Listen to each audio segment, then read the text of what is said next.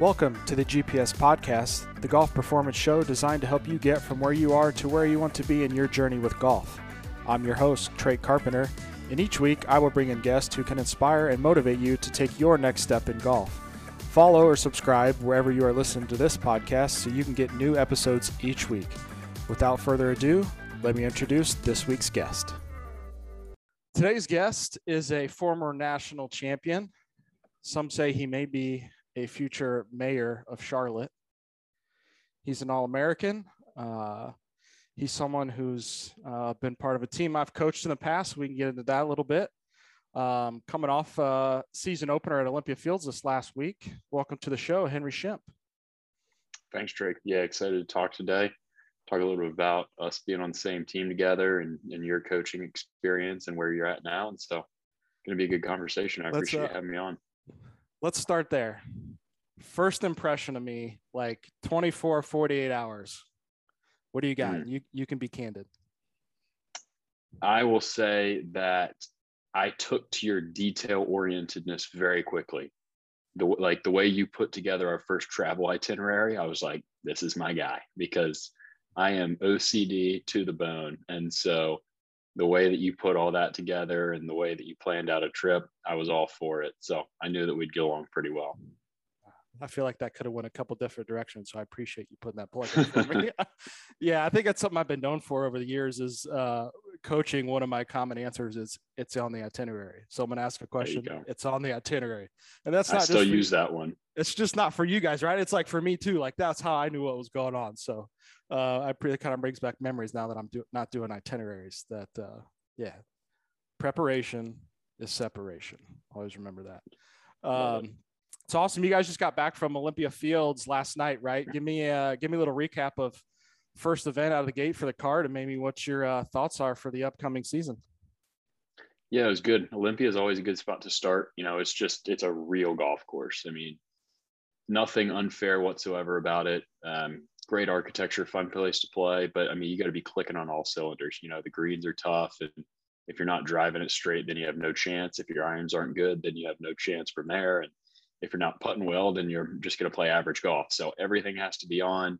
It's not to say that you can't play well if you do go out there with a good game, but anything that's off, it's going to expose you really quickly. So it's a fun but difficult place for us to start our season. I guess for those who don't know, you know, we start school. We started today, actually, September 20th, and most schools have been in session for like 6 weeks now. So a lot of the teams that we were competing against there have already played at least once, if not twice this year. And for the rest of us, you know, the last time we would have competed was if you played the USAM, then, and for the guys that didn't, it would be like maybe the very beginning of August or end of July. So going into a golf course like that, having not really played much, provides a whole nother challenge in and of itself. And so we have, over the years, we've had some of our less than stellar finishes at Olympia Fields, but you know, this year we were good. We finished fourth, had a slow first round, but second two were really solid. I think if you throw out that first round, we played as well as anybody in the field, really.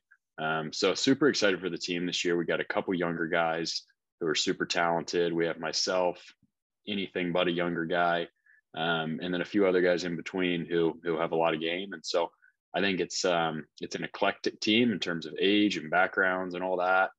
Going to be a cool group of guys to kind of figure out how to push each other's buttons, but a lot of maturity, a lot of talent, a team that I think can really do a lot of cool things. And I think if nothing else, this week was an indicator of that coming out of the gate. So exciting start for us.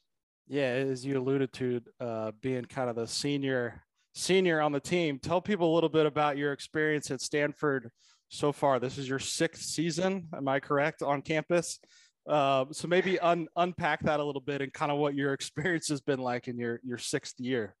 This is 6. Yeah. And so, you know, it's interesting to think about that. I've been here seemingly forever now, and it's been great. I mean, there's a reason that I'm still around, but part of the reason why I'm still here is when you unpack all 6 seasons with COVID in there, I had an injury my freshman year. So then my redshirt freshman or sophomore, we'll just kind of throw it in as they would be normally rather than use the term redshirt. So freshman year, play one event, then get injured right after it. So that season's basically a wash. Sophomore year, standard, play all the way through. Junior year, standard, play all the way through.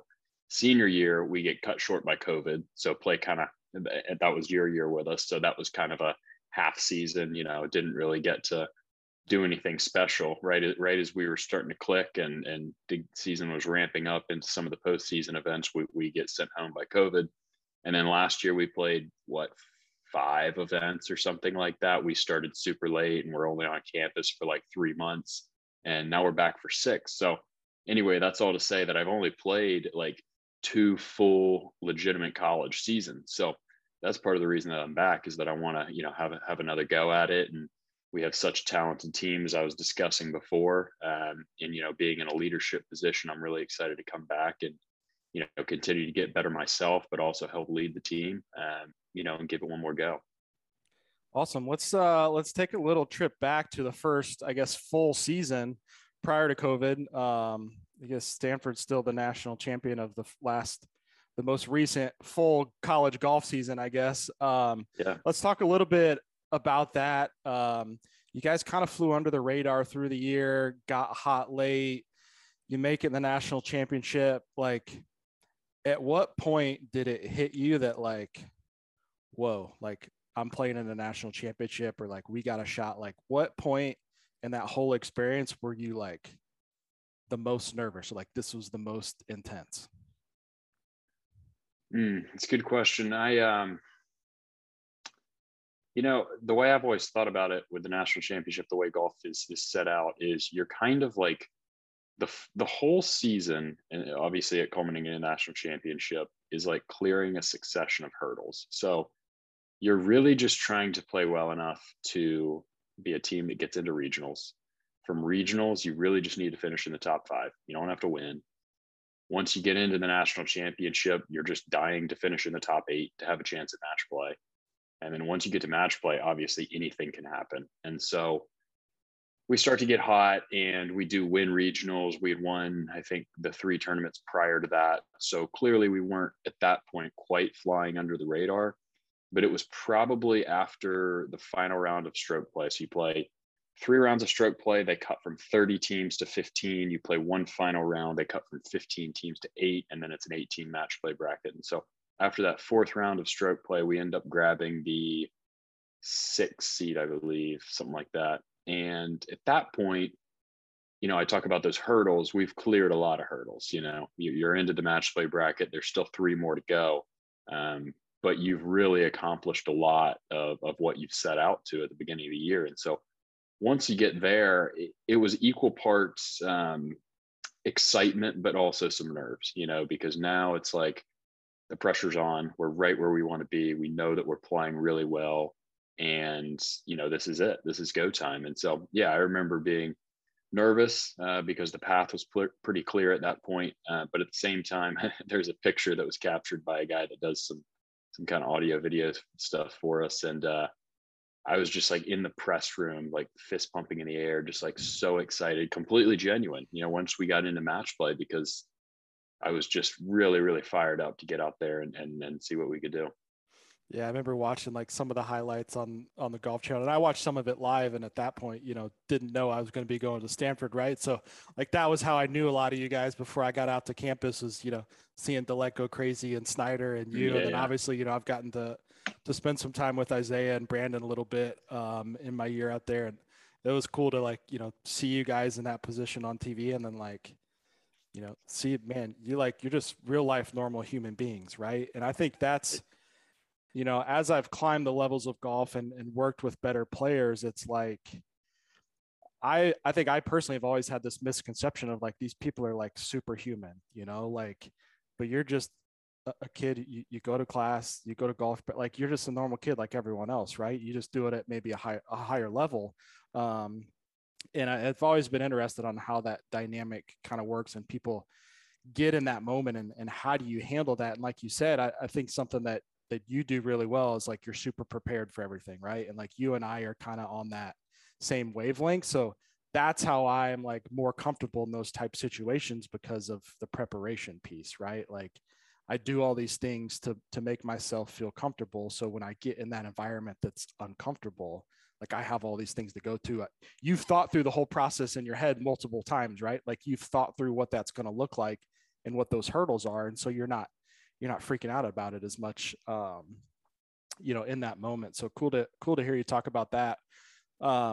What did you learn from that experience? It's been 2 years ago now, like having won that, what does that do for you now? And how often do you think about that? Like, what do you take from that experience? Yeah, I mean, a lot of it goes right to what you were saying with the preparedness. I think you talk about how we play on TV and it seems like it's this glamorous thing and we're like superhuman. And in reality, like being prepared and being confident in yourself and knowing how to deal with a moment like that, that's kind of what you're doing.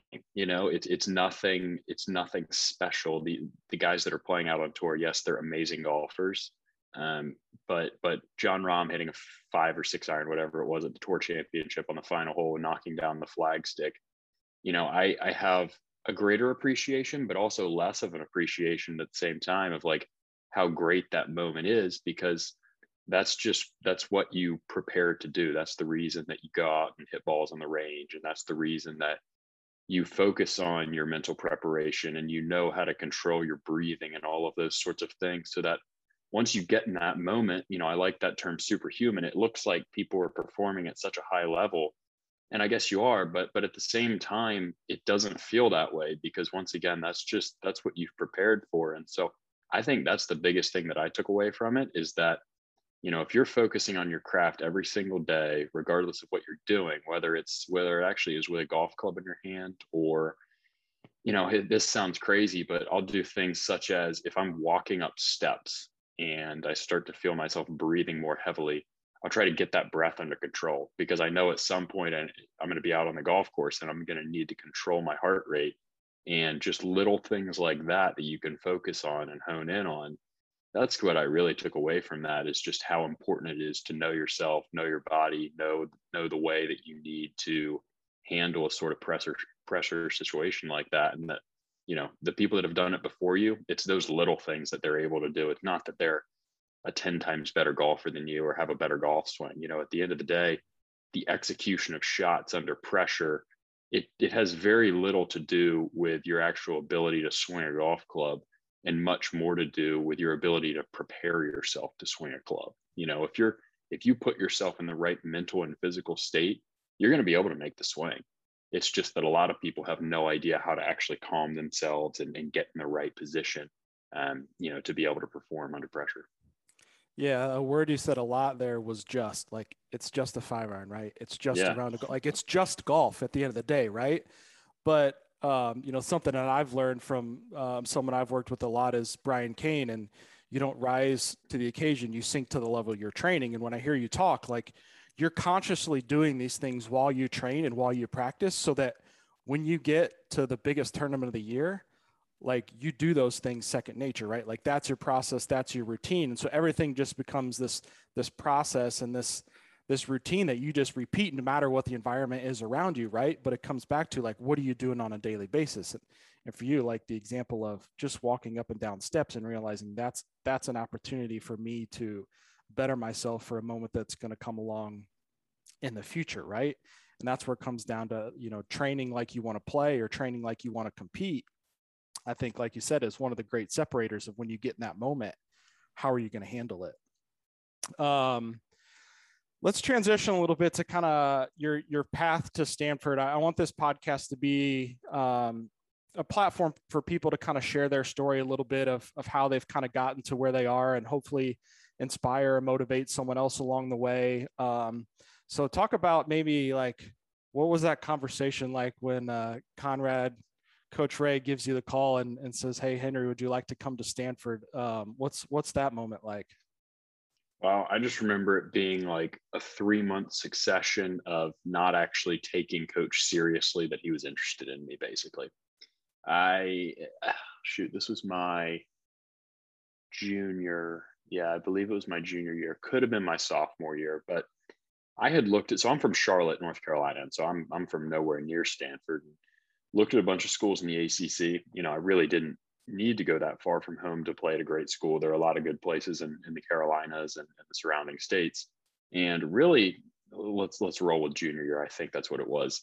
Really, kind of early in that junior year, I was getting ready to commit. You know, I had a pretty good sense of the couple schools that I liked, and hadn't even thought about Stanford, honestly, just because I didn't think I was ever going to have a chance there. I mean, I knew about Stanford, but you know, the names that were synonymous with it in my mind were Patrick Rogers and Tiger Woods and Cameron Wilson and all these guys that are just so good. I'm like, I rate myself pretty highly, but you know, I'm not one of them. And so I'm fine with just staying close to home. But my dad pushed me to just go take a visit out there. And so I was like, hey, I'm not going to turn down taking a trip out to California. And so started emailing with coach. And I remember getting replies back like, yeah, we'd love to have you out. We'd love to see you here in a couple of years. And I was like, all right, that's cool. But he's not serious. He's just being nice. And so then I do take a visit, and I really liked everything. And he was Coach Ray was very upbeat about, you know, my game and my academics and all those sorts of things. And so then I get a little bit more excited. I was like, okay, maybe he actually is a little bit serious. And then I visited again in about probably December of that same year. So midway through my junior year, and coach ends up giving me an offer, and I just felt like it was something that I couldn't turn down. And so it all happened very quickly. And I definitely remember it being a bit overwhelming, just being so far from home, and also overwhelming in the sense of, as you know, you get out there and the practice facilities are just so great, and the campus is unbelievable, and the whole area is just so nice. And so overwhelming in a good sense, but you know, you almost like can't even get your hands around, wow, I can't believe this is a place that I'm actually going to get to spend 4 years. But that's even more to say that when I was given the opportunity, I couldn't quite turn it down. So yeah, midway through my junior year, I committed, and it's been the best decision I've ever made. You know, getting to do something a little bit different, kind of get out of my comfort zone. That's what it's all about. And I think that's the greatest thing that Stanford's done for me. No knock at all on those that stay close to home for school, but I do feel as if, and maybe this is just self-imposed, but I do feel as if I have a bit of an edge on certain people, in that I've just been able to get out and see more things and understand, you know, more perspectives. And you know, it broadens your horizons basically. And that's one of the big things that Stanford's done for me. Yeah, I mean, I totally agree there. I'd never been more than maybe 200 miles away from home when I took the job out there, and I literally drove out there in a two-door car, not knowing anyone, not knowing who I'm going to live with, not really knowing any of you guys. I actually hadn't met Coach Ray on campus. We'd only talked in person at some tournaments and stuff. And like you said, it was just like taking that leap, and then you just kind of figure it out once you get started, right? Like we always say, exactly. It's the start that stops most people. And you get in this environment where you're uncomfortable, and it forces you to change some things and to grow and to be open to new ideas. And, you know, I think you alluded to, like, it was just a different way of thinking, right? Everything's so much bigger picture out there, and the people you're around, and it's really cool. But if you're not willing to put yourself in that environment, like, I don't think you're going to learn as much about yourself. So appreciate you taking the time to kind of share some insights on your experience. I do have a couple of quick questions. I want to put you on the hot seat a little bit before we let you go here. You're someone who's well-traveled. You've actually started your own podcast recently, so you're a pretty interesting man. So I want to give some people a little insight on Henry Shimp before we let you go. Draws or fades? Oh, draws. Not big ones, just baby draws, but draws. What about a seed ball? You're still playing a draw? So I've got the seed has developed. I'm a big seed guy. So our new assistant coach, Cole, actually likes to call them categories. I call them degrees. So first degree seed, that's your standard kind of low cut. Second degree seed is if you need it to turn right to left. So change the path a little bit, put the ball a little bit further back, and I can kind of hit a low sweeping draw seed. Again, Cole likes to call them a category 1 and 2, which I kind of like because they're like hurricanes. But I call them degrees. Oh, beautiful. Best comfort station. Gotta go. Ooh, it's actually tough. No, I'm gonna go with my gut. I would say Madison Club in Palm Springs. You know, we take the team trip down there, and I mean, I think it's really the jerky. That jerky is so unbelievable. I don't even know, like, I think it's like straight up Wagyu, whatever, just unbelievable. Yeah, I haven't been out there, but general consensus is Palm Springs has some of the best comfort stations in the world. So yeah, they are strong. Get those on my bucket list. What's your go-to coffee before a round? Wow, what a question. Well, first of all, there has to be coffee. Quality, would love for it to be there, but there has to be coffee in some way, shape, or form. I would say if I had full control over the matter, I would go to Phil's. I'll plug that out here in the Bay Area, and a half calf of some sort, maybe a half Ethiopian, half Tesora. Nothing too crazy. Don't want to get a caffeine overload, but a little bit of caffeine, kind of get the mental engines firing, and we'll be ready to go. But yes, coffee before the round is absolutely crucial, especially on those cold weather days. Yeah, then probably 2 coffees. Awesome. Last question. Who's your dream foursome? Dream foursome. It's funny that that's a question that gets asked so much, and I never actually think about it. So this is probably the hottest the seat has been. But, I love playing with my dad and my younger brother. They're both big golfers. So I'll throw the 2 of them in there. And then from there, I'm doing it. Tiger. He's coming back. He will swing a club again. He will swing it at a high level. More wins to come. My dad, my brother, Tiger, whatever course he's down to play, that would be that was my follow-up question: is what course, and are you placing a bet on the first tee? Bet, yes. Course. This is a little bit of recency bias, but I've been fortunate to play quite a few good courses. But I played for the first time this summer Chicago Golf Club, and it was fantastic. I mean, I'm not going to say it's the best this, the best that, favorite this, favorite that, but just absolutely loved it. That one hit me harder than any course I've played for the first time in probably the last 3 or 4 years. So yeah, we'll go to Chicago, where I just was. Take the cat, take my dad, take my brother, and definitely place a big wager on the first tee. Perfect. Love it. Before we let you go, one last thing. As I alluded to, you've recently started a podcast. Maybe share a little bit about kind of what you're doing there and where people can find some episodes. Yeah, kind of you to allow me. It's called the Tie Podcast. It can be found on Apple Podcast or Spotify. Myself and a friend, Walker Simus, who played golf at Wofford College. He graduated just last year doing it. We do a couple episodes weekly. So on Mondays, we do what we call Mudball Monday. One came out today. So basically we select just whatever topic, or maybe it'll be, follower submission or something along those lines. So today, for example, we were talking cold weather golf, just our thoughts and passion or lack thereof about the topic of cold weather golf. And then on Fridays, we release an interview. So usually it's going to be just a one-on-one. Walker will take someone, or I'll take someone. We'll occasionally have ones where we both hop on there and have a 3-ball. But yeah, people with different perspectives on the game. I guess the term, the tie, is the concept there that, people are tied into the game in different ways, and it ties us into other aspects of life. And so, don't expect too many professional golfers necessarily, but certainly a lot of people that have passion for the game and other things as well, and have some pretty cool stories to share about how they've gotten into it and how golf has gotten them into other things and everything in between. So again, the Tie Podcast, Apple Podcast or Spotify, and look forward to picking up some new listeners. So awesome. We appreciate you giving me some air. I'll throw a link in the show notes. I do know how to do that, even though this is only episode number 2. So yeah, we'll get that in the show notes. So Henry, appreciate you joining us. Enjoyed the conversation. Good to catch up, and best of luck this fall as you guys roll into another, hopefully long postseason run at Stanford. Good deal. Yeah. Thanks, Trey. Go Card. Thank you for listening to this week's GPS podcast. Don't forget to follow or subscribe so you never miss an episode. If you enjoyed this episode, please leave a review and share it with someone you know who would benefit from listening as well. Remember, if you want to go fast, go alone. If you want to go far, we'll go together.